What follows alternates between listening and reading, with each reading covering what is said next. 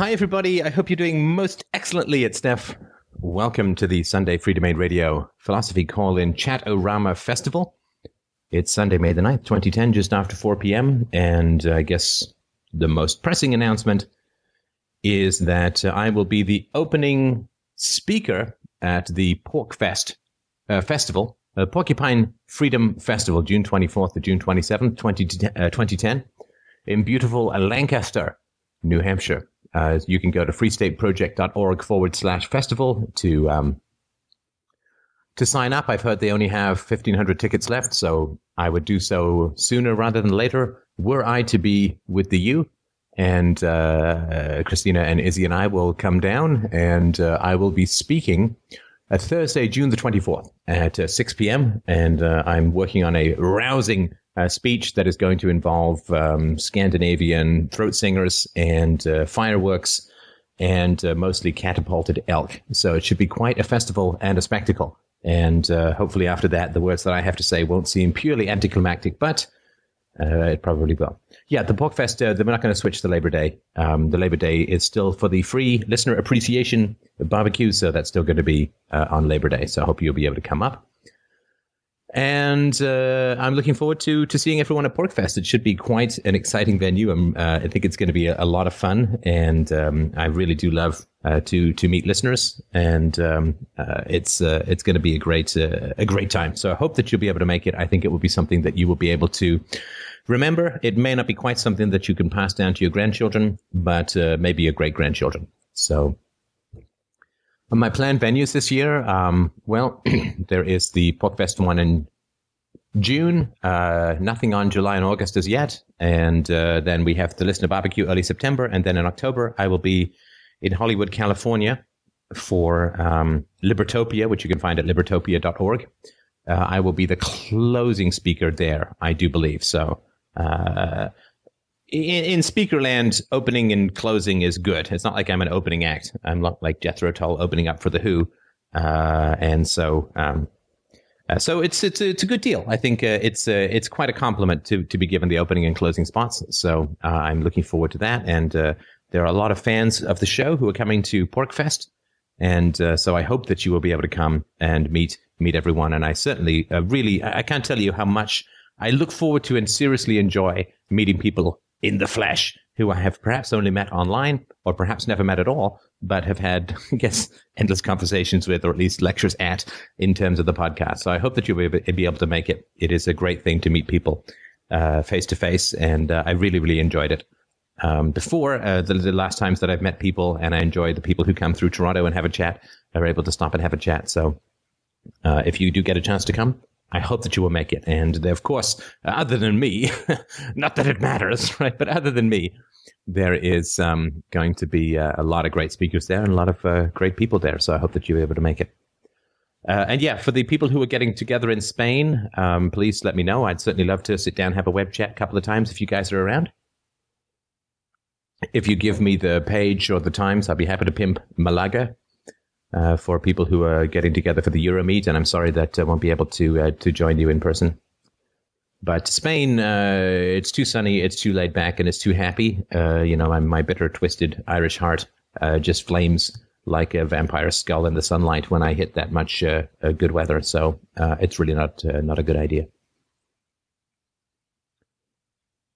All right. Well, while waiting for that information to come up, I think that we have somebody on the line who has a question or a comment. Is that right, my friend?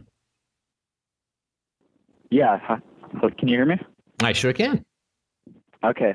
Well, I just had a question about what one would do if they cannot afford therapy to sort of gain some more self-knowledge. Well, that's a great question. Do you want to give me any sort of hints about what sort of self-knowledge you're after? Is it self-knowledge in general, or do you want me to just ramble away? Just ramble away, I guess. Yeah. You sound like my ecosystem. Well, that's a great question. And the first thing that I would suggest is to look into ways in which you may be able to afford therapy. And I'm not going to tell you anything entirely subtle, and I'm sorry because I'm sure you've thought of most of this stuff, but if you're employed in a company which has benefits, then it's quite likely that you have benefits for seeing a mental health professional. And your first dozen or whatever, it can vary, of course, but your first dozen or so sessions can be entirely free. And if you've done a lot of prep work, you can get a lot done in 12 sessions. So the first thing I would do is see if you have any benefits from anywhere. You may even be on a spouse may have benefits. I don't know anything to do with the laws, but maybe your parents have benefits or something like that, that you can go and speak to a mental health professional and have the insurance company pay for. Lord knows the insurance companies take enough from you through statist policies that I'm not a big fan of the insurance companies because they just jacked my car insurance by 30% by telling me that I'm in a region where there's lots of accidents. Right. Like year over year, the accident rate in my small neck of the woods went up 30%. Because what happened was it rains vodka and everybody just laps up the puddles and then goes and hits the gas on their Toyotas. It's a strange phenomenon, but of course it's Canada, so lots of odd stuff happens here. So look into benefits. You can also look into going not to see a psychiatrist or a psychologist, all of whom have PhDs, but the word therapist is not a registered term. As far as I know, right, this is just my amateur knowledge, it's not a registered term. So you can go and see somebody who's cheaper. Therapists, the real professionals, those who are accredited and have the PhDs will run you 100, 120, 150, sometimes even more. I paid a lot less for my therapy because I went with somebody who was not a PhD, but somebody who I just really connected with and had a great couple of years with in terms of therapy. So you can look for cheaper stuff than that. So there's just a couple of options that you can look into. If you have issues with your family, you can ask your parents to pay. It's a possibility, right? I mean, you can all go together, and if your parents have some money or they have benefits or they'd be willing to do that, so they can help you out with that. I think that would be wonderful. So, right, so those are some options. Go ahead. I'm pretty sure none of those are an option for me right now. I didn't think they were. Yeah, I didn't think they were, and I'm sure you would have thought of them. I just wanted to mention that for other people who may end up listening. Yeah, sure. But you mentioned it's good to journal. So yes. Could you maybe elaborate a little more on that? Like what exactly you journaled about, if you did that, or if you know people who did do that? Yeah, sure. I mean, I don't journal nearly as much anymore, but I consider podcasts to be a form of journaling. So I still spend a number of hours a week talking about my thoughts and sometimes my feelings, of course. So that to me is part of it. But I did an enormous amount of journaling when I was in therapy, and that's one of the reasons why I made, I think, such significant progress in a relatively short period of time. And journaling is just a way of getting into a conversation with yourself and starting to notice things about yourself. The one thing that's kind of true for me before I went into therapy is that I kind of worked through life a little bit like a blindfolded pinball, you know, that there's bing, bing, bing that sort of bounce around. Sorry, for those of you who are under the age of 35, it's called video pinball, and maybe it's on the Wii, but there used to be these old like tables that you'd bing, bing around. And what would happen is I'd sort of be up, I'd sort of be down, I'd be happy, I'd be sad, I'd be angry. But I wouldn't really know why. It was just a chaos of management. Perhaps a better metaphor would be a blindfolded guy sitting backwards on a horse that's been shot with cocaine and just running randomly and then stopping and then running and then lying down. And so it was not easy for me to figure out the cause and effect of my moods. And what I did when I would start journaling is I would say the basics, you know, how do I feel? What do I think? If I feel sad, when did I start feeling sad? What happened? Do I remember before? And this is kind of fuzzy. It's sort of going back a ways to try and figure this stuff out. But it's figuring out your feelings and then trying to figure out what is causing your feelings. And then for me, the next step was to try to figure out, since the events themselves don't cause feelings within you. I mean, events can only cause sensations, like you stub your toe or get shot with a blow dart in the Amazon. Oh, I think we've all been there. But events can only cause sensations, but they cannot cause feelings. So there is an element of perspective, interpretation, thought, analysis, conclusions that is always occurring between the event and our emotions. And for example, if you the same event can cause two different feelings in different people, right? So let's say someone dies that you hate, well, you might feel some happiness about that. Let's say someone dies, the same person, but somebody else loves that person. They're going to feel great sadness and loss and so on. So the same event causes different emotions because people have different value judgments about that event. Now, everybody who stubs their toe feels bad, right? So sensations are more objective because they're not subject to philosophy. That's sort of biochemically, physiologically, it's your nervous system doing its thing. You put your hand on an iron, it's going to be an owie, no matter what your philosophy.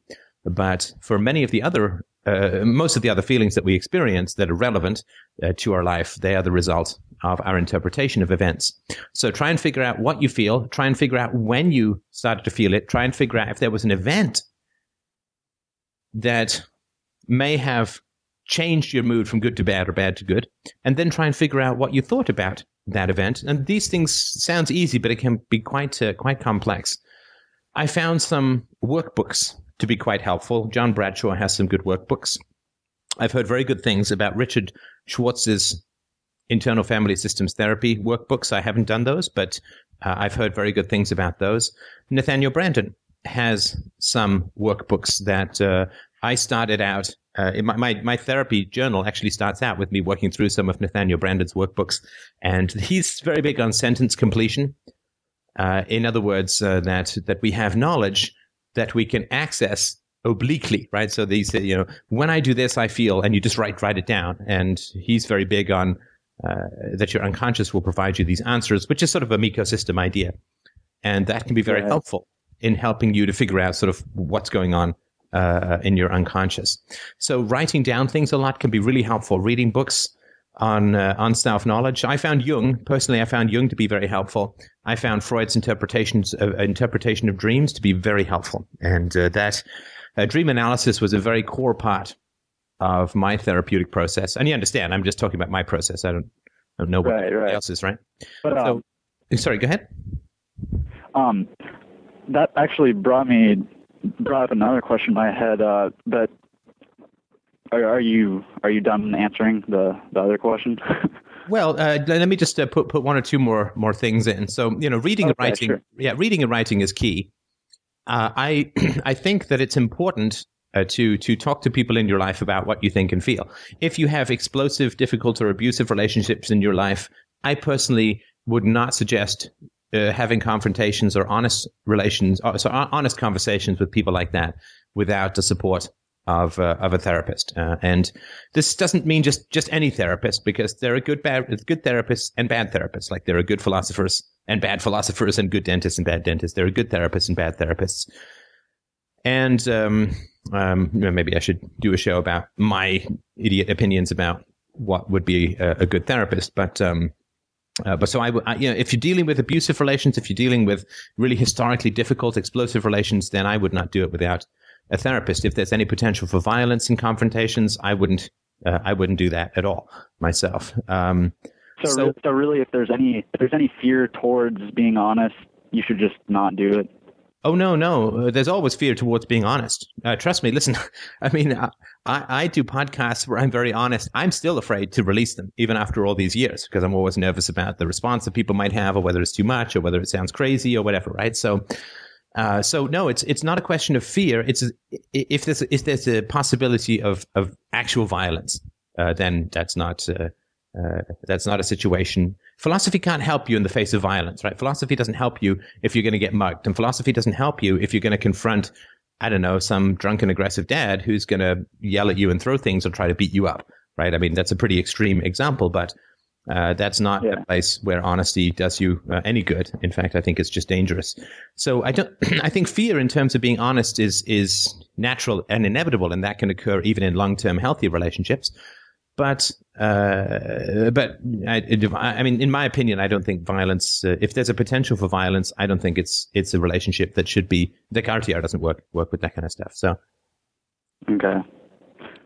So talk to friends, and just try and get a supportive group of people. And if you can't find them in the real world, then you can at least chat with people on the message board at Freedomain Radio or any other place that you find on the internet that can give you that kind of support and openness and honesty in bringing the truth to your relationships. So those are all things that I think you can do. And I actually did have a listener, and I've had a number of comments like this from listeners over the years that they've listened to FDR, they've done a lot of self-work, and then when they go into therapy, their therapists comment and they say, well, have you done therapy already? Because you seem to be really fluid in terms of self-knowledge. You make very fast progress. You get things really quickly. So I think that you can do a lot before going into therapy to make therapy faster, and faster is cheaper, right? Therapy is a big overhead in terms of time and money. So the quicker you can get it done, the better. And so you can do a lot of self-knowledge. It's like going to the dentist, then you only have to have a cavity maybe filled rather than 10 teeth yanked or something. So you can do a lot of work in self-knowledge. Then when you get the money, it'll be that much faster and cheaper to do your therapy. So that's the end of my brief spiel. I'm certainly happy to talk about anything else that might be of use to you, though. Yeah, sure. I've heard you say before that dreams are a way of your subconscious revealing information to you or something like that. Is that accurate at all? Yeah, I think so. Okay, so what about lucid dreams? Because recently I had a lucid dream where obviously I knew it was a dream, and it was probably the most liberating thing I've ever felt. Like, it was just a feeling of pure freedom. And I just wanted to know what effect the subconscious would be having on that, as opposed to a dream where you don't know it's a dream until after. Right. Well, look, that's a great question. And of course, I'm sailing way into pure speculation, as I usually am in these topics. And my own experience has been that lucid dreams occurred for me. And for those who don't know the term, and this is my understanding of it, lucid dreams they're composed of two main key components. The first is that they're unbelievably vivid and detailed, and shockingly so, to the point where when you wake up, you feel half blind because you can't see things with the same level of detail and vividness and accuracy that you could in your dreams. And the second is that you can be aware that you're dreaming while you're dreaming, but it doesn't wake you up. Because that's what often happens. When you're aware that you're dreaming, you'll wake up. But you can be in the dream. You may even be able to manipulate the dream to your own particular preferences, although that's a very delicate process. And I never had a huge amount of success with that. I had some, but not a huge amount. So there's this sense of vividness and this knowledge that you're dreaming and in an alternate state of consciousness, which doesn't wake you up, and you have some control. Those are the two aspects. Was there anything else that I'm missing about that? No, that's basically what it was. Well, I can tell you, I haven't had lucid dreams in 9 years or so, but I definitely had lucid dreams during therapy, and they were absolutely astounding. And some of them were completely banal. I remember in one dream, I woke up, I was in a hotel room, and I went out into the hallway, and the hallway was bathed in sunlight, and the wallpaper was just absolutely beautiful. I could see every little detail, almost down, it seemed, to the atomic level of the wallpaper and the fibers in the carpet, and there was such an extent of vividness. I remember every little dust particle hanging in the air, and when I breathed, they moved towards me, and it was just an amazing thing. And then when, of course, I was actually in a hotel room, and because I was on a business trip, and when I woke up and went out into the hallway, it was like looking through an old aquarium. Everything was so murky relative to how it was in the dream. That was just a moment. And I had another dream where I was flying over a city and could see every hair on everyone's head, every pixel on every advertisement billboard. I could see every hair on every tire, every crack in every tire, every tiny little piece of quartz and bottle caps in the pavement and so on. And that was just an astounding thing. And I did have all of these, and I talked them over with my therapist. I did not find them to have massive amounts of meaning in them relative to my regular dreams, so to speak. But they certainly did occur when I was going through very, very big changes. And I think it's like parts of the brain lighting up. It's like parts of perception lighting up that weren't there before. And so to me, they were important in terms of change that I was going through. But I didn't find that they held the key more so than other dreams about what was going on in my life, though I certainly found them to be fantastic, and I wish I had more of them, but they were a brief phase during my therapy that hasn't returned. Yeah, so I guess I just wish that I had known about Freedomain Radio during the time, because there was a period of about, I guess 2 or 3 months, and this was about a year ago, where I was having these quite regularly, like once a week. at least. And I guess the only one that I remember that had any particular significance or felt like it could have was one where I was on this cliff side and everything went blank for a minute, and then later I ended up at the bottom of that cliff, and I knew it was a dream the whole time. So I just kept looking for a high place to jump off of, but I couldn't find any, and it was really discouraging. So, right. And why did you want to jump? It was more like flight than suicide, right? Yeah, it wasn't suicide. It was definitely for flight. Right. Fascinating. Well, I will say this about physics in dreams. I've had lots of dreams, and I think this is sort of how you know that they're dreams, is that the laws of physics are violated in those situations, right? So you can fly and you can do all of this kind of stuff that you can't do in real life. And my dreams of physics violations generally had two phases. The first phase was I could fly in a sense, but I was helpless in my flight. And so what that meant was I would be trying to run from some monster, and I would be in a very low gravity situation. And so I would try to run, and in order to get some speed, I needed to be able to push off from the ground, right? But unfortunately, every time I pushed off the ground, I floated like a little helium balloon into the air, and I couldn't do anything because I was just floating in a very low gravity environment, and thus was very susceptible to whatever winged beastly predator was pursuing me. And so those situations where violations of the laws of physics had to do with an insubstantiality and a weightlessness and a lack of contact with the earth, and therefore a vulnerability. To me, I sort of recognized that these had to do with not being grounded within myself, not having a good relationship with myself, not living the kind of life that I could respect in myself, and therefore not having any weight, any substantiality, any contact with the earth that would lend me protection. That every time I tried to do something, because I was so insubstantial to myself, I would go into the air and be vulnerable to predators. And so those dreams were occurring. Now, the second series of dreams that occurred for me in terms of physics law violations was, I think, closer to what you're talking about, when I was able to fly and could direct my flight. And I was not fleeing from something, because flight is one of these words that has two great connotations in the realm of dreams. The first is flight, like fight or flight, like you're running from a predator. You take flight from the lion that is following you. But the second is directed flight, which is, of course, a fantasy as old as mankind and possibly some animals, that how cool it would be to actually fly. So flight has both fear and predators pursuing you. But flight, if you have some control over it, then flight has freedom and like the end of the Matrix, right? It takes off into the air, and that's a beautiful image. And so I found that dreams that occurred for me later in therapy had a lot more to do with being in control. And what that was breaking free of rules that I had set for myself beforehand.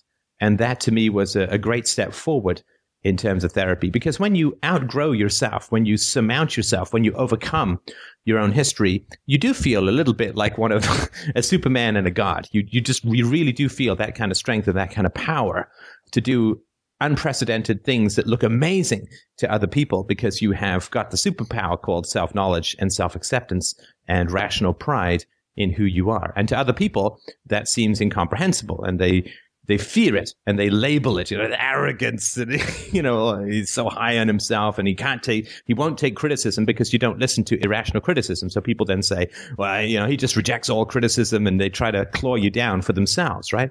And it doesn't matter, because you've learned how to fly and you no longer are prey to these petty little predators who will always try and pull any grand soul down. So those are the two aspects of flight that I had, and it sounds to me a little bit like you're contemplating the second one, where you can really take flight and do some amazing things relative to your history that will be challenging for you and seemingly impossible to others. Yeah. When you started describing the second one, I definitely felt that was the feeling I felt in the dream. Good. Well, that's probably it then. In which case, I'd just keep working, keep doing what you're doing. Okay. Well, I guess that's it. But thanks a lot. Oh, my pleasure. Thank you for calling in. It's a great question, and you can do an enormous amount to prepare for and to even move yourself forward. Or at least you can stop doing the bad things, right? So even if you can't afford a nutritionist, you can at least stop eating junk food, and that can help out a lot. So metaphorically, I guess. So thank you so much for your question. I guess we have time for 7.2 more. All right. Thanks, Beth. Thanks, man. Next. I have a short one. I think you need to check your inbox for emails on how to solve that. I'm sorry, maybe I misunderstood the question. Okay, yeah, let me start over. I was reviewing some old podcasts a few days ago, and I heard you quote Winston Churchill about democracy is the worst form of government except for all the others. Yes. And then I heard it again this morning in your Greek meltdown video. Yes. Sorry, just for those who haven't seen it, the meltdown is Greek, not mine, for once. But sorry, go on. So I was wondering if you had heard of Hans Hermann Hoppe's arguments about how monarchy is actually a superior form of government compared to democracy. This was the foundation for his book, Democracy, the God That Failed. I have actually heard these arguments. Do you mind if I give a very brief summary, and then you can tell me if I'm completely off? Go for it. Well, Hoppe's arguments are roughly along these lines, that a monarchy is like the permanent owner of a building rather than a temporary tenant, right? So if you're a temporary tenant of the building and you face no consequences for pillaging it, then you're going to rip out the sinks, the faucets, the bathtub. You're going to sell the curtains. You're going to, piss on the carpet and stuff like that and leave, smoke burns on the lampshades and stuff, because you're not there for very long. And so democracy has a series of pillaging tenants coming through, whereas a monarchy has to maintain the long-term value of the system of power that they inhabit, and therefore they have to not pillage the house that they have actually bought rather than the house that they're renting. And so that they tend towards more long-term stability. They tend towards less and lower national debts and that sort of stuff. So is that sort of a rough paraphrasing of where he's coming from? Yes. He also mentioned that taxation rates in traditional monarchies never even came close to those in modern democracies, which I thought was interesting. Well, it is interesting, of course, but I think, I mean, it's a tough call, right? But what you would have to you'd have to find a monarchy that had great property rights. Because you could say that one of the reasons that taxation was much lower in the Middle Ages was because there was just that much less money to tax. So if you took you can take half of people's money when they have $100,000 and they can still live on $50,000.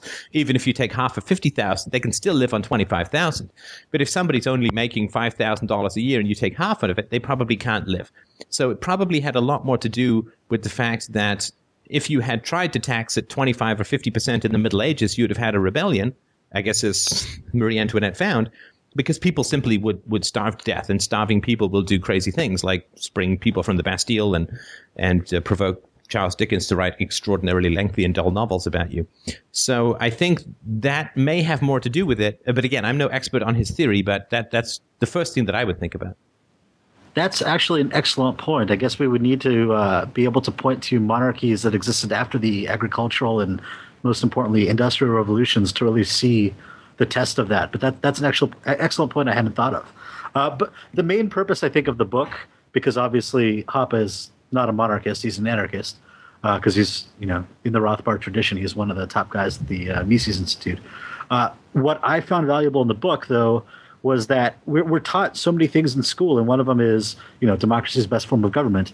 And I was able to make the transition to an anarchist without ever having to question that. Like, I was able to abandon all forms of statism and say, yeah, anarchy is better, without ever having to readdress the question of, was democracy really the best form of government? And what I found valuable about this book was that it just absolutely demolished this one last sort of vestige of mythology about democracy, using the ownership argument that you have an incentive to maximize the capital value of the assets that you own. So that's what I found valuable. In many ways, I would agree. with his argument, right? And of course, I'm no expert on the topic, but I would agree with the argument in many ways, and I would sort of relate it in this way. So if you own your slaves, then you're going to be more invested in their health than if you're just renting them and you don't care where they go. And I think there's an old economics example that sort of ties into this, that when they used to ship convicts from England to Australia, or they would ship slaves from Africa to America.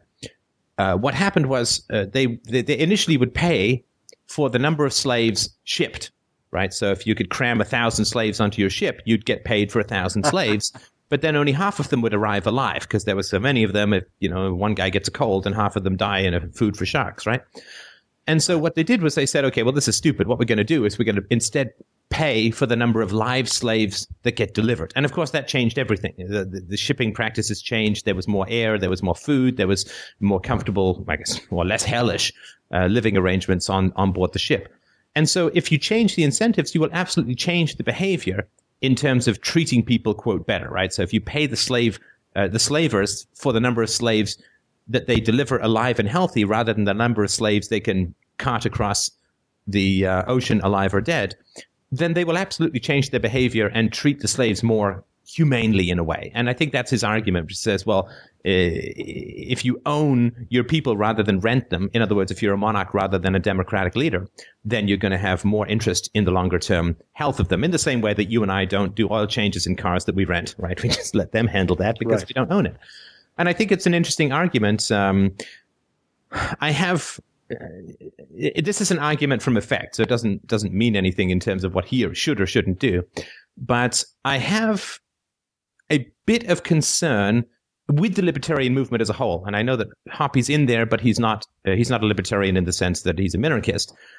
But one of the things that I've really tried to focus on in this show is to turn this fixation on history that libertarianism seems to have, turn it towards the future. I think libertarianism needs to be futuristic in the way that the Venus Project needs to be, or the Venus Project already is. And not that I necessarily agree with it, but at least they're not saying our perfect society existed 300 years ago. We just need to get back to that, right? Because that's fundamentally conservative and historical and wrong, right? Because the American society of 300 years ago was friendly to landholding white males who couldn't get drafted, but to just about everybody else, which was about 98% of the population, 99% if you count all of the natives who were exposed to this culture briefly and its smallpox.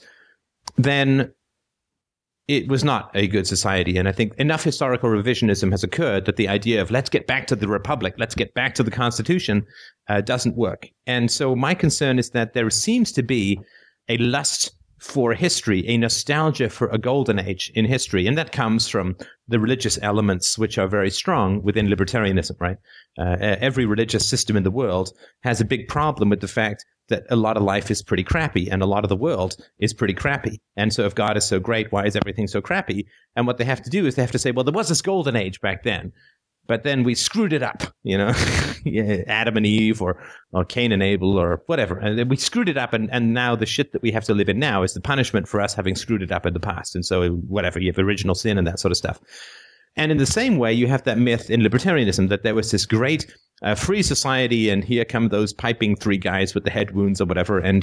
But we weren't vigilant with the government. We let the government take over things. We let the government grow, and it's the fault of the people. And that's why things are so bad. And we need to take back the government and so on so that we can get back to the time when things were just great. And I'm concerned that when somebody says democracy is bad, monarchy is better, that in a sense that's just looking backwards rather than forwards. And that's sort of my concern. I've really tried to focus our conversations here on the future with reference to the past, but not with the fantasy of some golden age in the past that we need to get back to, which I've just never believed in. I don't disagree with any of that, as I'm sure you probably know. I guess I didn't see it. I didn't see it that way, and I still don't think it was delivered in that way. I don't think the purpose was to advocate monarchy, but the purpose was to. I mean, the Austrian school has already basically trounced democracy with a superior alternative of free markets, anarcho-capitalism, etc. I saw this book as just a way of shoving democracy deeper into the mud. Like, it's not even better than monarchy. Right, That's right. what No, I and I found think that's I think that's right, and I think that's interesting.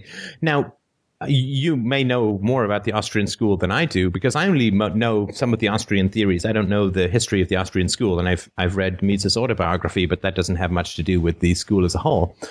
Is the Austrian school anarcho-capitalist? I hate to speak on behalf of them. I'm no expert either. Based on You your probably have understanding. about the same. There are a lot of anarcho-capitalists in it, but I would not say that. I mean, Mises himself, I don't think, was completely an anarchist, and he's Mises. So I don't think you could say that the Austrian school is entirely strictly anarcho-capitalist, but the arguments of the Austrian school directly lead to anarcho-capitalism. Whether or not any of the individuals practicing it have managed to follow it all the way to its conclusion. I mean, obviously, Yeah, because Rothbard was an anarchist, but Hayek and Mises weren't. Yeah, I mean, Rothbard was, and Hayek wasn't. So I certainly know that both camps are included in a way that objectivism doesn't have that same embrace, right? I mean, I've tried to get a number of objectivists to come on and talk about various aspects of objectivism that I think are great. And they're like, "Oh, you're an anarchist. I don't want to talk to you." In fact, I've even had accounts on objectivist forums killed because I'm an anarchist, and I would never imagine killing an objectivist account over at FDR. So you're saying that the Austrian theory is more inclusive, so to speak, in that it will accept minarchists and it will accept anarchists in a way that, say, objectivism doesn't. Somebody has said Mises was absolutely not an anarchist. So thank you for that. That's a good. I didn't think he was, but that's a very good clarity. And of course, Mises spent a lot of his years slaving away trying to get the government to do better in terms of its regulations and currency and so on. All right. I think the guy got dropped, but he said that's all he wanted to say. And thanks. And I would like to, if anyone's out there who hears this and would like to help me to clarify some of the more detailed history of the Austrian school and its relationship to free market anarchism, I would certainly be interested in hearing that. Peter, Philosophy Eater, had a question. Well, I guess while we're waiting, we did have a comment. It was at least a funny thing. I thought it was kind of funny. We were at the mall the other day, the three of us, and of course we're going past the bra section, and Isabella points at the bra section and says, "Mama," and right next to that is the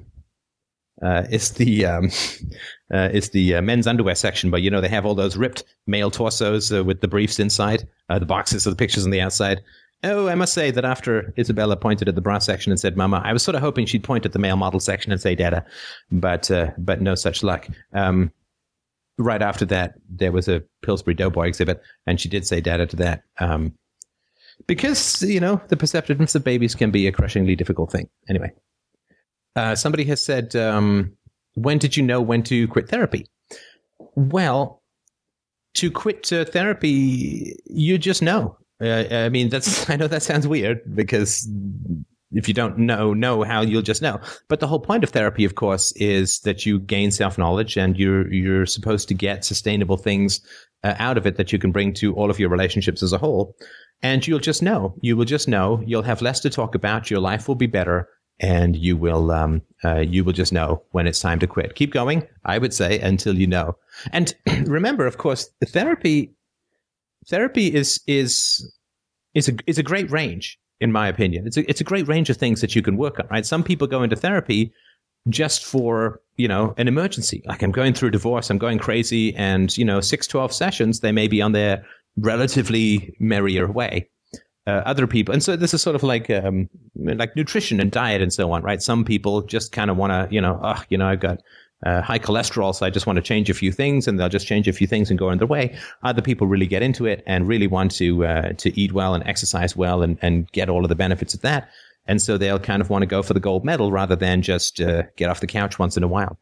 And so I think it's important to know what you want to get out of therapy, but I would just keep working at it until you get closure, and you'll just know. You'll just know when that is. All right. Somebody has asked, "Hi, Steph.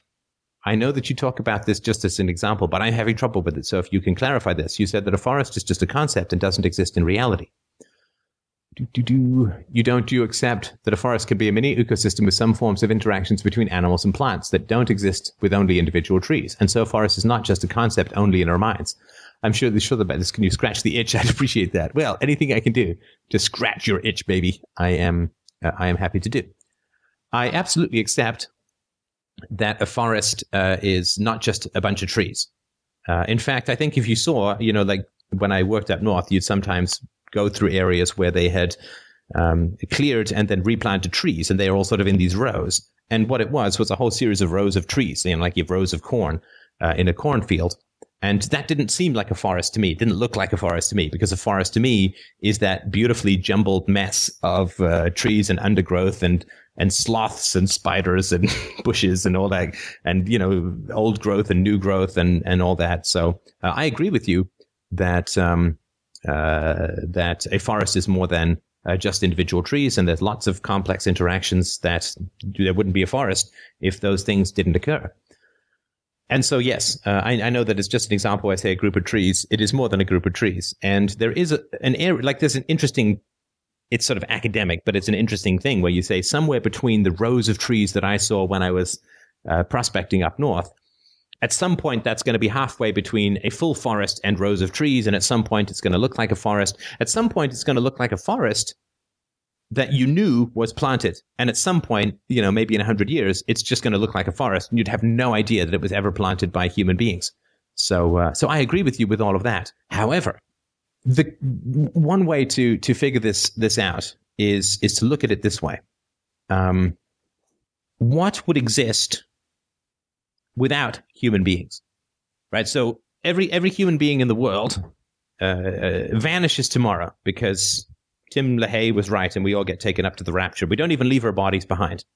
And we all go up to the rapture, and suddenly there are no human beings in the world. Well, clearly, the forest would still be the forest. The jungle would still be the jungle. There'd be a few less pygmies, but they're small to begin with, so it doesn't matter that much. But the forest would still be the forest. The jungle would still be the jungle. And yet, there would be no concept of forest in the world because all the human beings had gone. And this is one way, I think, to think of it. So to take another example, let's say that you're the last guy in the world and you're looking at a forest, and then you get hit by a meteor. Well, the concept forest exists in your head. You get hit by a meteor, and the concept of the forest has now vanished completely from the world.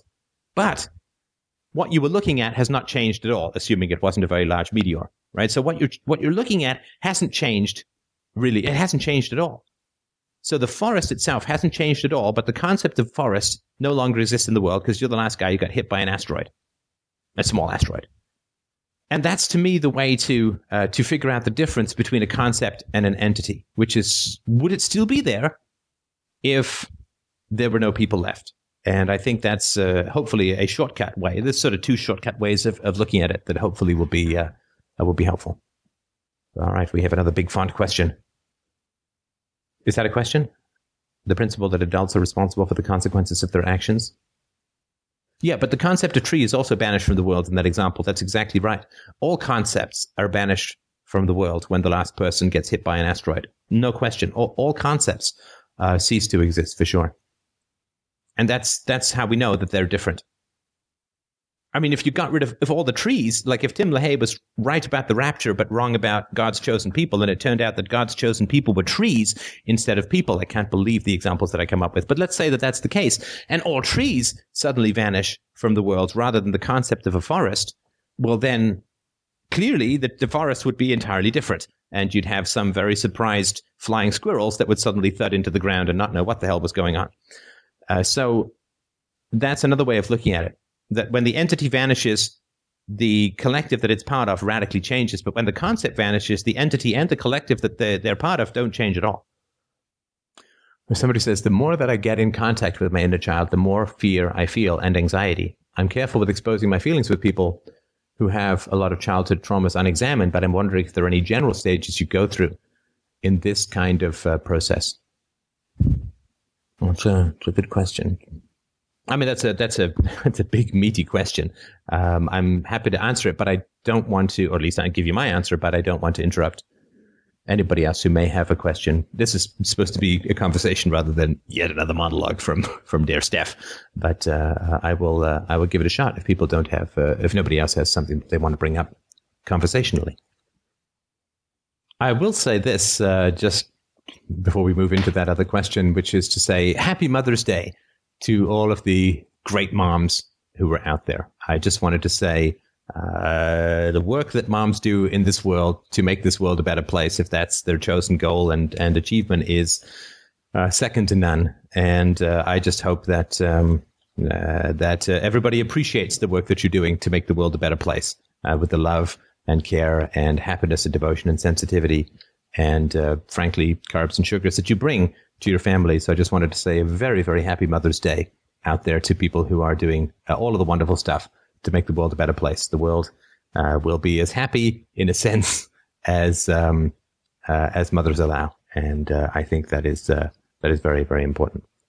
All right. Well, I guess we'll take a swing at the question of general stages we go through in the process of self-knowledge. It is, that's a great question, and I think in general there is the people who I have found to be most responsive to therapy tend to be people who take on too much responsibility for themselves. People who take on too little responsibility for themselves, in my opinion and experience, don't end up in therapy because they just, all they do is project. And so if there's any problem, it's immediately somebody else's fault. If they're ever upset, it's immediately somebody else who is doing it to them. And so they don't end up in therapy because they're the puppets, right? Any more than if the puppet master is feeling sad, he sends his puppet to therapy, right? No, he goes to therapy, right? And so people who have this Teflon force field from hell that deflects any negative experience they're having to the responsibility of other people, they don't have a self, right? They only have a big, huge, explosive blame thrower that they coat everyone else with, the regular napalm of discontent and often abuse. And so they don't actually have a self that makes decisions. They have a self, or an anti-self, that justifies and blames any negative experience on other people. And so I don't think those people are particularly good candidates for self-knowledge of any kind, because there's really no self to have knowledge about. And also because they've done a lot of harm to other people. And if you've done a lot of harm to other people, self-knowledge seems to be what you give up for that. You know, like if you smoke 2 packs a day, becoming a good runner is one of the things that you give up for that. And if you harm other people, particularly if you harm children, self-knowledge is just one of the things that you don't get as a sort of prize in life. You just don't. And so if you take on too much responsibility, and that certainly was my pattern when I was younger, if there was a problem, it was my fault. It was my fault. It was my fault. Now, that's not healthy, but it's healthier than saying it's everybody else's fault. I've never been very good at externalizing things. Things tend to stick to me like, I guess Paul Schaefer sticks to the wall in a Velcro suit on Letterman, right? They stick to me and I have to sort of fight to dislodge them. Like a guy with an afro sprinting through a burr forest. I just come out with an afro the size of some very large thing. Sometimes the metaphor machine, it's no working. So I think taking on a lot of responsibility weighs you down with too many burdens and too much ownership of everybody else's problems. And what happens is that your steps get slower and slower, and your back gets bowed heavier and heavier. And eventually you just go splat down on the ground and you can't move. That certainly was my experience. And maybe that's the case for others as well. And what occurs then is the process of setting up boundaries.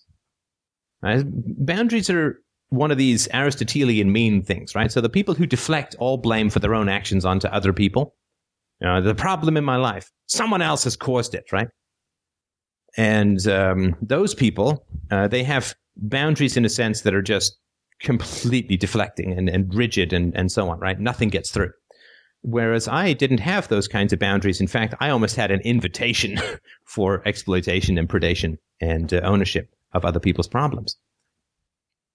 And so for me, it was a process of setting up boundaries. And it was to say that I am not responsible for a relationship. And this is a basic fact, right? You are not responsible for relationships. I mean, imagine if you're carrying a 10-foot plank with someone else at the other end. Are you responsible for keeping that plank up? Well, no. Because you're both holding up the plank. You're not responsible. You have responsibility in holding up the plank, but you're not responsible for the plank. And it took a long time for me to figure out that I was not responsible for how other people treated me. I was responsible for being sort of honest and open and so on, but I'm not responsible for how other people treat me. And of course, that was a very useful thing to get into, to understand before I started FDR, because, well, you know, people on the web can be petty and cruel and silly. And so for me, it was a process of pushing those boundaries back. I tended to view the world as if I had much more ownership over things and people than I actually did. And when I began to place responsibility onto other people for how they were treating me, I encountered a lot of resistance. And I think that was very important. And it was my inner child who helped a lot with that, you know, because when I would consult with my inner child, you know, do we want to play with such and such a person? And he would just shake his head. Like, I don't want to. I don't like that person. I don't feel safe there. I don't feel happy. You know, who do we want to play with? I mean, it was sort of that back and forth thing, but it was accepting that if I don't like someone, it's not because I have a problem, right? So there's a cliched thing that happens in conflict, right? So let's say somebody is being really harsh or negative towards you, and you say, I'm going to leave this situation, right? You see this all the time in cheesy soap operas and bad dramas, right? So you leave, and the other person says, yeah, go ahead, go on, run away. That's what you always do, right? And so what they're saying, and sorry, I shouldn't laugh because it's a very cruel thing to say, right? But what they're saying is that you can't handle conflict when you, in fact, just don't accept abuse, and that you have a pathological habit of avoiding conflict and not taking ownership and running away from problems and so on. And so they're blaming you for leaving rather than taking any ownership for how they're treating you that is causing you to leave. And that is something that, of course, I heard a number of times when I would try to avoid people, or would in fact avoid people as a result of their bad treatment of me. I would be accused of being cowardly, of running away, of not wanting to deal with conflict, of not wanting to be honest and confront people and so on. And all of that was just not true. And I had to sort of detach that. People will always try to blame you for the problems. No, I shouldn't say. Most people will try to blame you for the problems that occur in your relationship with them. And the key thing is to say, I don't own this relationship and you don't own this relationship. It's a mix. And I think that was very helpful to me. Those were some of the stages that I went through that I think will be useful. I hope that helps. If you're a subscriber, there are 8 Steps to Freedom is one of these subscriber podcasts. So let me know if you're a subscriber and you didn't reach that or didn't get that. They go out every couple of months. So somebody's asked, how will society cope with the void left when the state flushes itself? If there is not a gradual process, but it happens in a matter of months, will the masses who are not prepared, will their minds overload? The first thing to pop into my mind is someone will step up. Sorry, old habits die hard, right? Yeah, look, I mean, the state is an effect of the family, as I've always argued. The state is an effect of our first experience with authority in terms of parents and priests and to some degree teachers. Or, of course, these days, it would be more accurate to say that the state is an effect of daycare because so many kids are put in daycare. It's ridiculous and crazy. We can talk about that another time. But yeah, look, if the state collapses tomorrow, we're not going to have a free society. There's no possibility of it whatsoever. There's no possibility of it whatsoever. I can put that completely off your list. Freedom will not arise like a phoenix out of the flaming ashes of a status collapse. Absolutely not. It's not how it's going to work. It's going to work, it is said before, in a multi-generational situation. It's going to work because people will slowly begin to treat their kids more humanely because rational ethics will supplant parental authority and power and control in how to raise children. That's the only way that it's going to happen in any sustainable way. Yeah, if the state collapses tomorrow, people will feel an incredible amount of anxiety and will look for a new leader. People are so loose and flabby and jangly that they need the container of state control around them in order to have a semblance of a self. They need, in a sense, to be bound in the straitjacket of a flag to have any shape at all, because they don't have boundaries, they don't have self-knowledge, they don't have wisdom, they don't have philosophy. So that's not going to happen that way. I mean, I don't know how exactly it's going to happen, but if the state collapses in any significant way in the near future, we're not going to get a free society out of it. No way in hell is that ever going to happen. And so that's why I'm trying to get as much information out. So at least people can say, when they rebuild the state, they can say, well, the state failed because it was it had too much control. That it was the controls that were the problem. Because if they think that it was freedom that was the problem, then they'll scrub freedom out of their system. I mean, there's a very interesting thing that is important to understand about modern society and about children in particular. There have been some enormous steps backwards in terms of child raising from the 1950s. At least in the 1950s, you had one parent who stayed home and you had a relatively stable economic situation. One person working could provide usually a house and a car and some reasonable savings. There has been massive steps backwards insofar as now, and I think the legal requirement for maternity leave in the US is 6 weeks, and many countries will give you a year or sometimes even more. But I mean, I can tell you a year is not enough. A year is not enough to be a full-time parent. I mean, it's unbelievable to think that 4 months ago we would have handed Isabella over to a daycare and resumed our lives. I mean, she needs us now, in a sense, more than ever. And she is now she's very strongly now developing reciprocity in her relationship with us. She will come and give us a hug.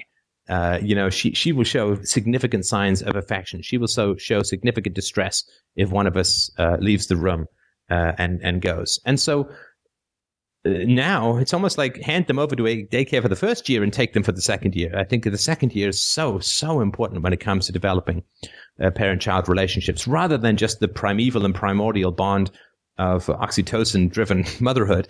You need to have the actual relationship that evolves in the second year. I think is so important. She's starting to develop a sense of humor, like she'll pretend to feed me and then pull it back and then giggle, and all of these things that are occurring. The amount of repetition that she needs from the same people to learn words and to learn songs and so on. Like she's starting to sing a whole line of Twinkle, Twinkle, Little Star. It's amazing, but that's only because we've gone over it about 10,000 times. So to put a kid into daycare in a year is something that is so, I don't want to say destructive. I think that's too strong. But do you know that the average child has 60 hours of peer interactions a week and only 16 hours of adult-child interactions? We have a whole fucking generation of kids out there who are entirely Lord of the Flies situation. Children are separated from adults. They're put into daycare, and children interact, and I've worked in a daycare, I know this, that children interact with each other all the time in daycare. They rarely interact with adults, unless they've done something wrong, which is a negative interaction. Children are incredibly segregated by age these days. And so people wonder why bullying is such a big problem. Well, because children get very little adult supervision these days. They get very little adult interaction. They're raising each other. And children are not competent to raise each other. And this is why we have these Lord of the Flies situations with gangs and bullying and drugs and shootings and problems, because children are unsupervised by adults so significantly in society. The moment you put your kid into a daycare, you're basically saying to him, you are now going to be raised by other 2-year-olds and other 3-year-olds and other 4-year-olds. Those are going to be your parents. You can't even hire a babysitter who's not 16 or 14. But the majority of the interaction that these kids have is not with an adult who's going to do something sensible and useful with them, but with other kids who are going to be other kids and snatch and pull and push and pinch and bite and and tease and all of that stuff. And the only thing that kids will see adults do is prying other kids off them when it gets too bad, and that's it. Now, that's a huge step backwards in terms of society as a whole, and that's why you have these lost boys growing up, these lost girls growing up. That's why drug use is up. That's why promiscuity is up so much. That's why bullying is such a problem, because children are raising each other. Because the tax cattle have been yanked off to be milked by the state. It's just hideous. All right. Well, listen, I don't want to do just a...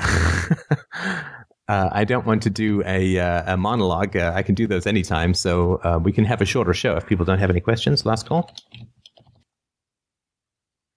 Do I think some people are naturally introverted or extroverted? And if so or not, how does this relate to the true or false self and learned behavioral adaptations? Do these traits become exaggerated due to adaptations? Well, that's interesting. There is a series of studies that I've been reading recently about language acquisition in kids, which, of course, based on where I am as a parent, is a fascinating topic to me. About 25% of language acquisition can be chalked up to innate ability or intelligence or capacity, but a significant majority of it, 75%, is directly correlated to the degree of investment and involvement that parents have in language acquisition in their children. So, for instance, when a child says a word that you don't understand, you have a choice, right? You can say, if your kid is saying ba, ba, then you can say, oh, you want your bottle. And then you go and get the bottle, but the kid doesn't want the bottle. And so you've misinterpreted what word the kid wants. But if you keep persisting and trying to figure out what the kid wants in terms of the word, and you don't jump to a conclusion, this is RTR, right? If you don't jump to a conclusion about what your kid wants, but in fact, you are sort of patient and try and figure it out, and you mirror back and so on, then the child will have, multiple numbers of extra words by the time they're 18 months. I can't remember the exact numbers, but it's hundreds as opposed to dozens. It's a significant improvement in terms of that. Another example is, these baby videos where someone is speaking these words and there's these images going on the screen. And very often, and certainly in the Baby Einstein videos for a long time, if not still, they were multilingual, right? So they would have Chinese and Spanish and Japanese and so on. And sorry, you know what the word multilingual means. I apologize. I don't mean to insult the smartest group of listeners on the planet. And they have found that this actually retards children's language development significantly and in the long term. And one of the reasons that Disney, I think it was Disney who put out these Baby Einstein videos, one of the reasons that they were made multilingual was that babies are born able to understand the nuances and language differences between all forms of pronunciation and all languages. And then they, around sort of 8 to 10 months, they begin to whittle down what they can understand to their own language. And this was considered to be a bad thing by the people who put together the Baby Einstein videos, and so they made them multilingual. And of course, anytime you question what Mother Nature has developed over a couple of billion years, you're in for a pretty rough ride. And so they have found that this specialization was actually really helpful and important for children to learn language. You really do need a specialization. The other thing, too, is that people would put their kids in front of these videos and think that they were learning how to speak because they were watching these videos. But what they found is that children learn how to speak significantly better when they can see someone speaking, when they can see you speaking.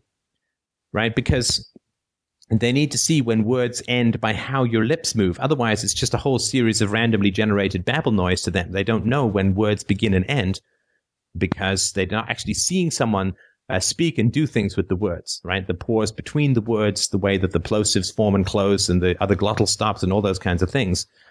And so they actually found that kids learn much slower if they're exposed to these videos. And of course, the claim was that the videos make your kids smarter, but they actually make them dumber. And there seems to be a pretty significant and long-term effect to this.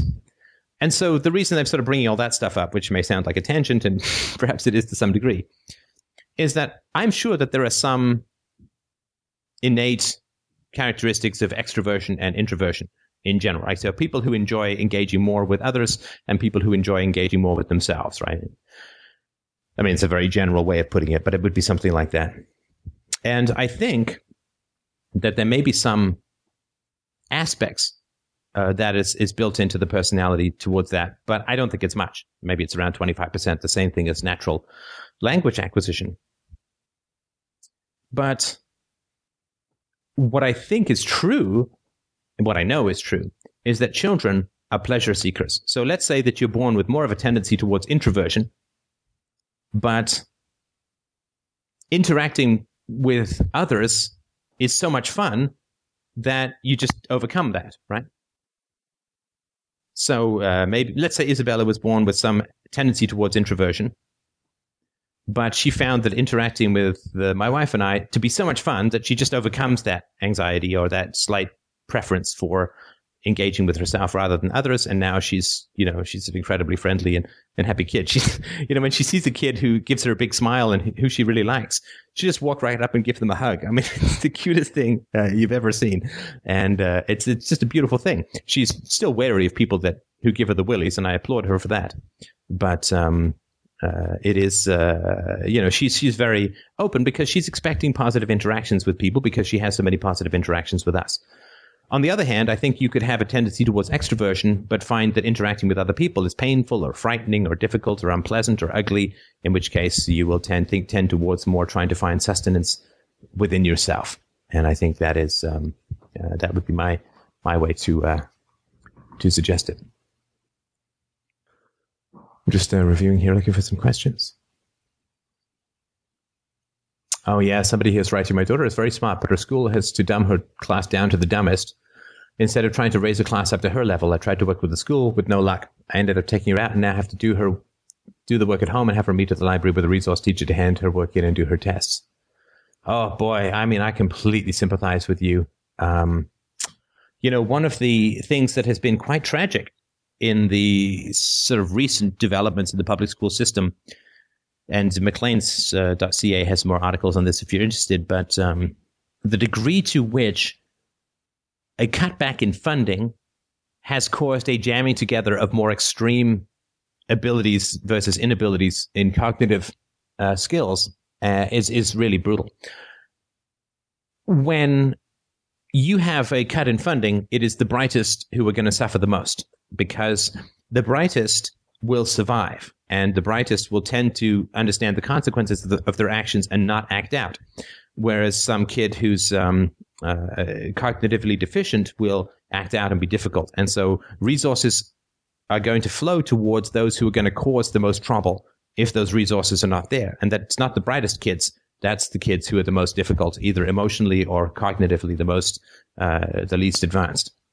And certainly up here in Canada, the gifted programs have been cut. I actually worked as a teacher's assistant in a program for gifted kids when I was 21, I think I was. I mean, the kids were very precocious and very bright and all came from great in terms of intellectual families. And those programs have just been slashed. And I know that some parents have had to take their local school boards to court to threaten them with suing if they're not going to provide gifted programs for kids who test to the top couple of percentile. And this has just been brutal. So if you have a smart kid, and I have no doubt that most, if not all, of my listeners will end up, if they have kids with very smart kids, then it is a real challenge to try and find a school environment. I mean, I think the public school system it's just wretched. I mean, it's just wretched. And so I would try and avoid that as much as possible. And homeschooling, I'm a fan of homeschooling. I am a fan of a good private school. So far, it's still just my opinion, but I'm slightly more of a fan of good private school than homeschooling. But I really sympathize with you. It is very difficult. If you don't have the money for private school and you don't have the resources for homeschooling, then of course you're going to have to put your kid in public school because money's been taken from you by force anyway. And the best you can do is hope she gets some practical skills out of it and try and work with her to get her homework and try and get some intellectual content into her during the homework time as best you can. That's the only thing that I can really suggest. Is it possible that with philosophical parenting, the percentage of child prodigies will skyrocket? Well, prodigy is a tough word, even though it's a band that I've been compared to the lead singer in terms of looks. But it is a tough word. I think that there is an enormous amount of intelligence that is entirely dependent upon environment and the appropriate stimuli for the child. A huge amount of intelligence, particularly in terms of verbal abilities, a huge amount of verbal intelligence is entirely dependent upon the environment and the stimuli. And so, it's not with philosophical parenting. Of course, you won't be teaching your kids a lot of bullshit. In fact, hopefully you'll be teaching them very little to no bullshit. and so kids will be smarter. You will really work with them in terms of using a phonetic alphabet like the A, B, C, D, F, G, rather than A, B, C, D, E, F, G, which is a stupid way to teach a kid how to read. So kids will be reading earlier, and they will not encounter the same kinds of problems that come with whole word learning and all that kind of nonsense. So yeah, I think so. But of course, the challenge is, and I don't know what the hell's going to happen to Izzy when she gets old enough for this, but the challenge is, I mean, if you really want to bring down public school, it's pretty easy to stay home with your kids and don't raise them to be afraid of authority. And if you had, a couple of million kids floating into the public school system when they weren't afraid of authority, the whole system would have to change. I mean, that's the most revolutionary act that you can do to bring down the existing shit public school system, is to raise your kids to be intellectually curious, very intelligent, and unafraid of authority. Because then the public school system simply won't work, because you cannot control, 10 out of 30 kids who are raised that way. You simply can't. The whole system would have to change and adapt and work into something saner. That's the most. If you want to bring down public school system, if I can quote statistics about how bad public school system is, just raise your children to be unafraid of authority, and the system will have to adapt. Somebody's asking a follow-up on the UPB and the ethics of self-defense article. I'm going to hold off on responding to that until I read the article as a podcast. My favorite color is bald. Do I have experience in energy work, i.e. the chakra system and meditation? I do, in fact, have experience in energy work, the chakra system and meditation. And I have found the chakra system to be more or less nonsense, but I have found meditation to be very helpful, although I really don't do it as much as I should. I'd like to get back into it more, but it's been really tough to find the time to do it. Somebody's written, I'm a public school science teacher. Yesterday, we had a day-long professional development meeting in which we sat and listened to folks from the district office explain new standards. The whole system is wrought with problems. Most teachers don't want to be there. Most are not curious, and we are all stressed with little tasks. Teachers go into teaching because they're passionate about kids. From what I've seen, it doesn't take many years to kill that passion. I agree with you. I have a lot of sympathy for people stuck in the bowels of statism. I really do. And I think that a lot of teachers, you're right, they do want to go into teaching because they're passionate about teaching and want to help the kids. But it's just not possible. The stuff they teach is boring and disconnected and alienated and propagandistic. And because the stuff that they're teaching, and I don't mean you in terms of science, but a lot of the stuff that's taught in public schools is so intellectually fragile and seeps through with such cosmic irradiated bullshit that teachers have to kill curiosity that the students have, because curiosity will cause the whole house of cards to come tumbling down. And power corrupts, and teachers have an enormous amount of power, because if they decide to, I guess with the principal or whatever, they decide to kick a kid out of class or get the kid suspended, then the parents have no options, right? The parents have to go to work. The parents then have to find someone to take care of the kid during the day, so they can really mess up people's lives. And they can mess up the kids' lives, they can mess up the parents' lives, and of course they're paid through money that is taken through force. That doesn't mean that every public school teacher is immoral, of course, right? But it does mean that there is a lot of power in that system that the teachers have. And at the same time, they have a lot of power over the kids, but they don't have any power over what they actually want to do, which is to find ways to teach the kids in ways that are in ways that are exciting and stimulating and so on. So I have a lot of sympathy for public school teachers, and I do believe that the very best, and this is, I think, fairly true, that the very best and the very brightest get kicked out of the system pretty quickly, because they won't stand for less than the best for the kids, and then they run straight into the weird statist bullshit that goes on in terms of administration, and they get threats, and they just there's an easier way to make a living than fighting for something that you can't win, and watching the kids that you most want to help get less intellectually curious every day. It's like being a doctor or going to an OR and have to stand there with your hands tied behind your back as your patient slowly expires. So, yeah, I think it's I think anybody who's a good teacher is going to end up having to flee if they want to keep up their good teaching, or they end up in this in this cynicism. I had a listener convo, and listen, I'm able to the demands of parenting are beginning to diminish a little bit, and my schedule is becoming a little bit more regular. So if you do have listener convos that you'd like to have with me, please send me an email. I know I've been a little bit somewhat unavailable for the last year or so or more, but things are sort of coming back into a little bit more of a regular pattern now. So I would like to resume, if people are interested, resume more of the listener conversations. I really, really do enjoy them. I think that it's a very uplifting thing to speak to Freedomain Radio listeners. It's a very exciting and enjoyable thing because it just reminds me just how many great and smart people there are out there. So yes, please just send me an email, host@freedomainradio.com. It generally has to be evenings 10:30 p.m. or so Eastern Standard, but that is the way to go. Somebody has asked, in your opinion, what is the FDR canon? We can sit here and ask you thousands of questions, but if you were asked which are the most important works on Freedomain Radio, based on which your whole work would be reconstructed by using methodology as a formula, UPB, the argument for morality, true news, in your opinion, what is your most important work? Well, that really depends. I think the work that is in the long run going to have the most impact is UPB. And the work that is going to have the most short-term impact is the combination of On Truth and RTR, which is about honesty in personal relationships.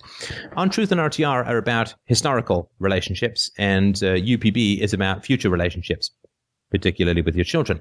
I really, really wanted to give educators, parents, and teachers a way to instruct children on ethics without having to use power, without having to use aggression or bullying or authority.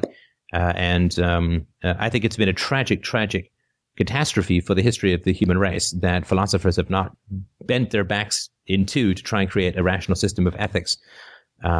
Because without that, we have no choice but to substitute authority and bullying or simply force in terms of instructing the young, because we don't have a good answer as to why to be good. And so we end up having to just bully children or threaten withdrawal or manipulate them or whatever. And so I think a dishonesty on the part of not knowing about ethics and a lack of focus and work on explicating ethics for the masses has been just catastrophic.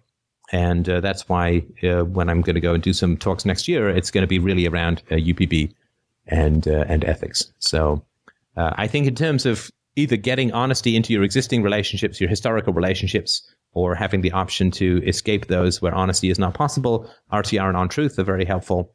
And I think for the future, for the short-term future, it's UPB. For the long-term future, it's practical anarchy and everyday anarchy. But yeah, you can get you can get a good deal of what I talk about from the books. And I certainly do suggest the books. I know that they're fairly dry relative to some of the more entertaining podcasts, but I think that they are very useful. Somebody said, I'm writing a DFU letter. What pointers do you have? My therapist said it could be helpful to go into examples of abuse inflicted. But when I wrote it, I found it to be pretty short with no examples. It contained just the bare basics of information. I didn't find I wanted to go into details at all about the therapy, etc. My sympathies, my deep, deep, deep sympathies. I've talked about this before, so I'll just touch on it very briefly. If you have decided to take a break from your family, my suggestion is not to go into examples of the abuse inflicted, because that is I think if you have a desire to talk about that with your parents, then you should sit down and talk about that with your parents.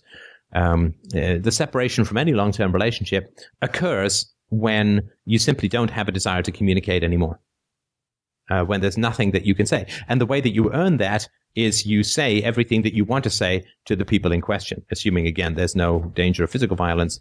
You say everything that you want to say. You sit down, you bring up all the issues, you try to listen, you try to, don't jump to conclusions, don't just attack, but talk about your thoughts and feelings in the relationship, talk about what you want, and you keep doing that, and you keep doing that, and you keep doing that until you get, if it's not going to work, that it's not going to work. It's just impossible. People are too defended. They don't have a self left. They're dead inside. They're just vampires. They're whatever, right? It's just not going to work.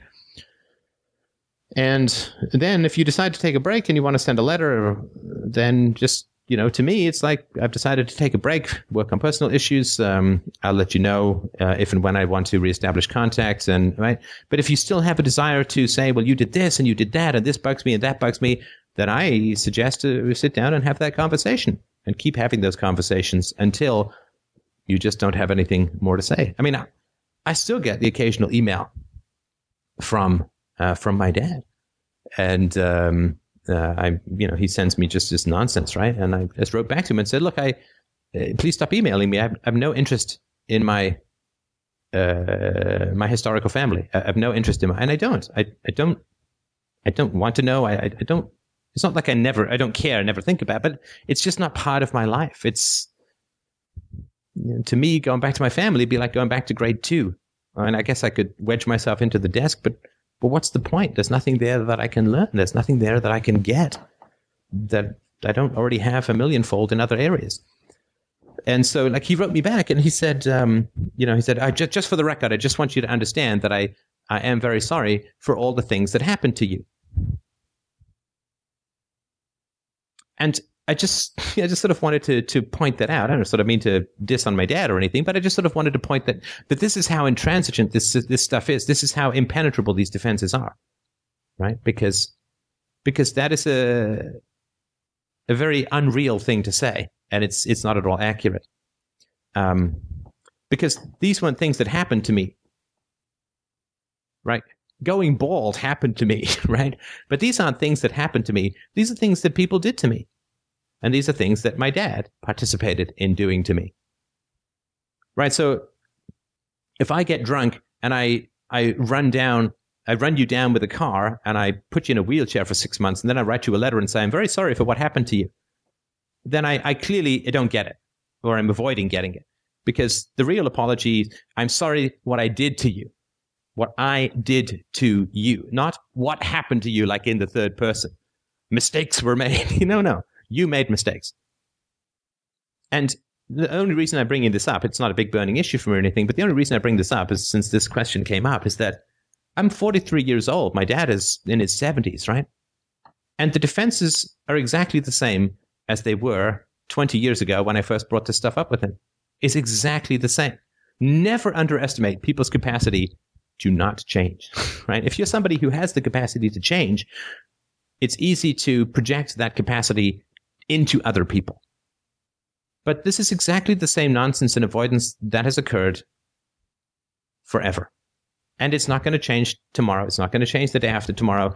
If it hasn't changed for the last 20 years, it's not going to change in the future. It's just not going to change in the future. And so I just marked his email as spam and moved on. Like, I don't want to write it back to him and say, but this is not stuff that happened to me. This is stuff that you people did to me. Right? Because what's the point? There's no point. It's like yelling at a retarded kid who doesn't speak English. It would be completely irrational, and it would be to ignore the evidence of the past 20 years. And I'm all about reason and evidence, right? So it's sort of, there's this thing where, tomorrow, such and such a person in my life who hasn't gotten it for 20 years, they're going to get it tomorrow. But that's exactly the same as saying the next political party is going to make the government into a good thing, right? It's not going to happen. So yeah, I really do have deep sympathy and continue to work with your therapist, and I'm very, very sorry that it's come to this. But I can certainly tell you that it was one of the best decisions that I ever made. It's important to think about the future. If you have abusive people in your life, I'm telling you, my marriage is the most amazing thing in my life, and I genuinely do not believe that my wife would have married me if I'd been around abusive people. I genuinely believe that for two reasons. One, she would have seen through it. And two, I would have been a different person if I had been around people who had harmed me as a child. If I'd been consistently around them, I would not have been the person that she fell in love with. There are significant costs to the future.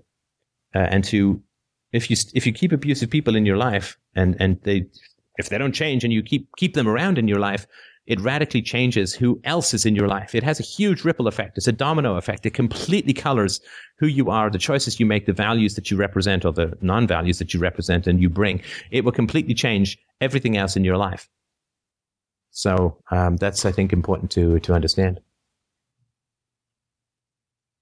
Yeah, it is the real butterfly effect. That's exactly right. I say not only physical abuse, but verbal abuse that can run just as deep. In fact, verbal abuse has been proven, I think, fairly well established scientifically, or at least psychologically. Verbal abuse has been proven to be much worse for people than physical abuse. And I can certainly say that is the case for me as well. The physical abuse that I experienced, which was fairly savage, but certainly not the worst it's ever been, did not leave the same kind of difficulties with my sort of relationship with myself and others as the verbal abuse did. The physical abuse is a bruise that will heal, or a cut that will heal, but what goes on in your mind sticks with you. It really, really sticks with you. And it's been pretty well established that verbal abuse is much worse. The thing that's true is that verbal abuse, when you get older and bigger and your parents get older and weaker, they can't hit you if they ever did, right? But they can still cut you down verbally. And so... So I think that, verbal abuse is, do you know what I mean? To me, verbal abuse, physical abuse is like there's a lion in the house, right? And you're like, oh shit, there's a lion in the house. Get out of the house, right?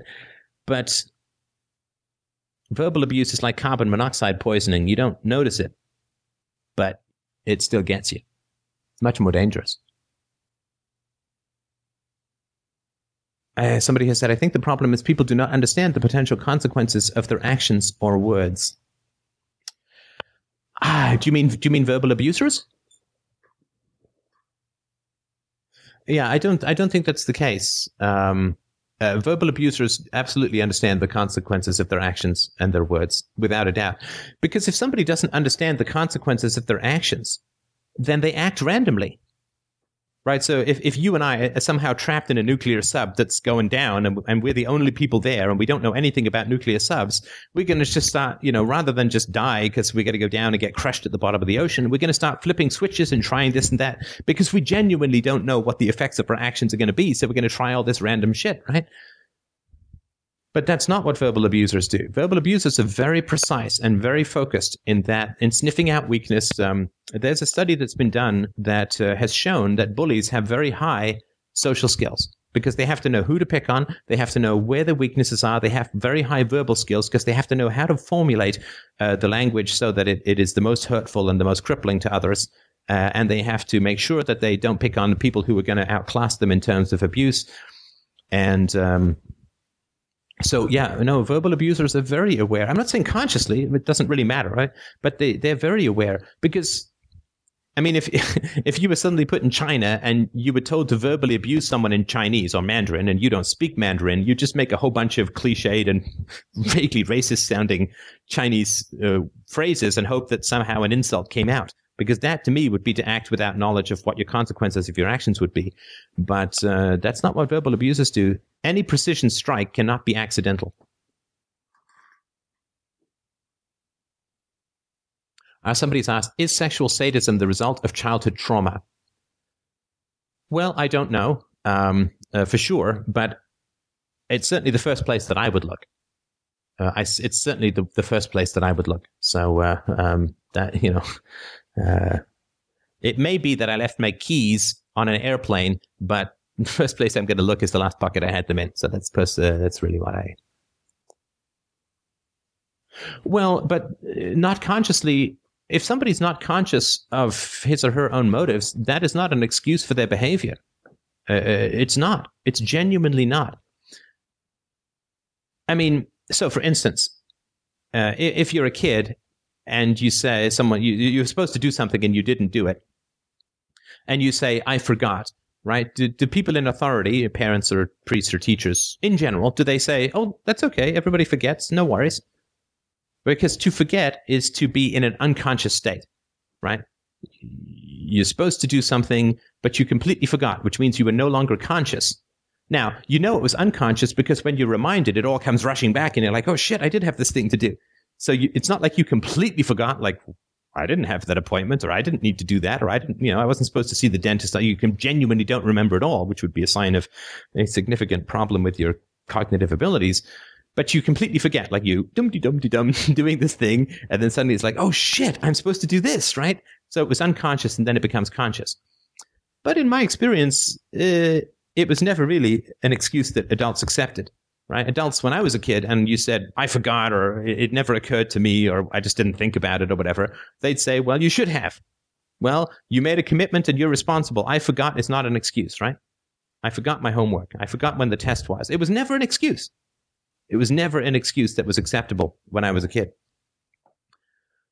And so I think that unconsciousness, first of all, if adults don't let little kids use the unconscious defense, then adults can't use the unconscious defense. I mean, of course not, right?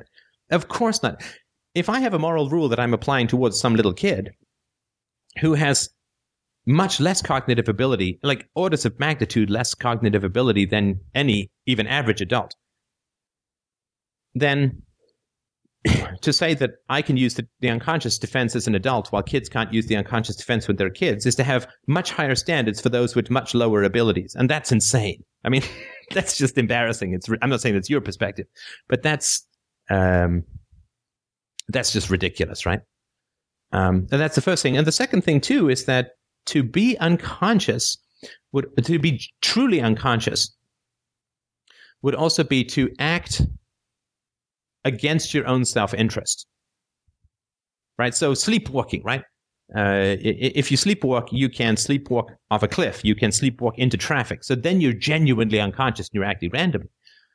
But as I've always sort of thought about, parents who yell at their kids, right? They say, well, I yell at my kids because I'm frustrated. It's like, well, are you ever frustrated at work? Well, yeah. Do you ever yell at your boss? Well, no. So it's not entirely unconscious. It's just where you have power, you may abuse it. And where you feel powerless, you will magically be able to restrain your own negative or hostile behavior. It's like, I yell at my kids because they make me mad. It's like, yesterday I was stopped by a cop because he thought I was speeding when I wasn't. It's like, did that make you mad? Yeah. Did you yell at the cop? No. Well, then it's not being made mad that makes you yell. It's something else, right? And so that's another reason. The last thing I would say is, to me, the unconscious defense is the drunk defense.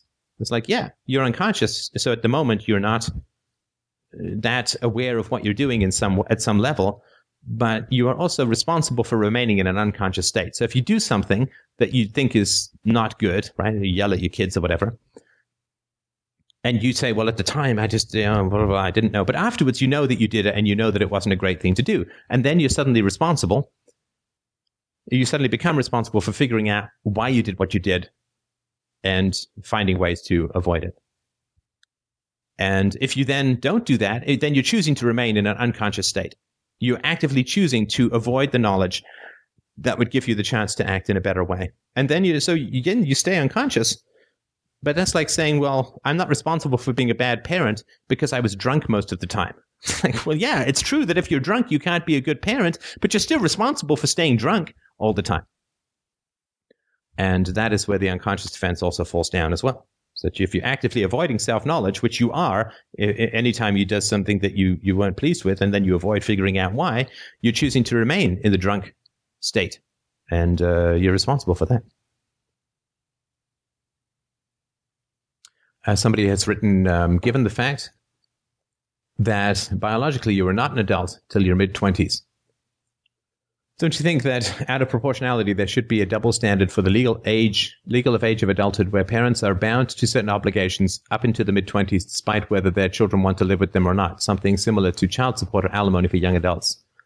Sure, I know that is phrased in a statist way, but add DRO to it as a contractual coverage obligation in order to have a child rearing services provided.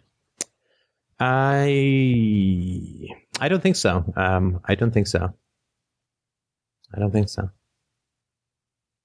I mean, when you say biologically you're not an adult till your mid-20s, what that means is that there are certain aspects of your brain development that don't finally complete into your until your mid-20s. But I don't think that that is I don't think that's any legal obligation or even moral obligation for your parents to continue to support you in that time, because we're talking about a percentage point or two of final construction on your brain. We're not talking about the difference between a 5-year-old and a 20-year-old, and I'm not suggesting you're saying that, but it's like a few finishing touches. It's like I can move into the house if there are 3 roofing tiles missing, right? And, get by. I can move into the house if there's still one wall unpainted. In fact, I moved into my house when there was no lawn, and we were the only people in the house for quite some place around. We still had a security guard go by, and we were the only people here for quite some time. So it wasn't finished, but we were still able to live in it. And I think that, there's a few little things that are finally put in place in your mid-20s, but I think the moral responsibility accrues before that. Where I think parents would be liable in a free society is clearly if you fed your child a toxin, then you would be liable for the medical costs of fixing that, right? So if I put poison in your coffee and you get sick, then I would be responsible for your medical costs. That would be a clear situation where justice would be required. Restitution would be required for justice. And if parents act in such a way that they have caused significant health problems for their children, if they have been abusive, right? I mean, statistically, the most toxic substance that most children will ever be exposed to is abusive parenting or abusive authority figures. Statistically, just look at the Bomb in the Brain series if you have any doubts about that. Statistically, that is the greatest toxin that children are exposed to. It's not freaking lead toys from China. It's domestic parents in the home. That is the problem. And so in a free society, if you harm your children, then that's pretty easy to figure out when it comes to the new sort of brain scan imaging and so on. You'll be like, oh, okay, so unfortunately you've done things to your children that have caused them to have these cognitive or emotional deficits. And so now as a parent, you have to pay to get that fixed as best as possible. So that will be the case. So if your parents have harmed you, then they'll have to pay restitution, therapy and whatever else would occur. Maybe it's lifelong medication. Who knows? But they would have to pay for that for sure. I mean, why would it be any different? In fact, it would be even worse to put poison into the cup of a child than it would be some other adult. So because the child is not there by choice and you have to have some motive and some reason to go attack some stranger with poison in his cup. But many people will do it to their kids without that same provocation. So somebody has written, you talked about your brother giving you a book about two devils, the older one trying to lure the other one into darkness. It wasn't exactly that. It's a book called The Screwtape Letters by C.S. Lewis, which is an older devil giving advice to a younger devil who's attempting to tempt a Christian into bad things. So, that stuff shows up everywhere. It shows up everywhere all the time. I had people will be amazingly honest, and it can be quite chilling, but people will be amazingly honest. I had a guy who was a friend of mine who fell in with a bad crowd and was sort of dragging him back to his old ways of drinking and dissolution. And the guy who was luring him back at one point said to me, it's just like, well, we're fighting over this guy's soul, and I'm clearly winning. And it's like, this was not an educated man, but he totally got what was going on. So people can be amazingly frank and amazingly honest, and you can even look for that kind of stuff. You can look for that kind of stuff everywhere, and people, in hindsight, it's very clear what people are saying. And I think hopefully it's a way of getting that to be not in hindsight, but straight up. Oh yeah, the stuff that my mom said about Ayn Rand was bang on. I think in a recent Ecosystem Self convo I had. All right. Well, I think we'll stop. I think. Do I watch the news? No, I don't. I don't watch the news.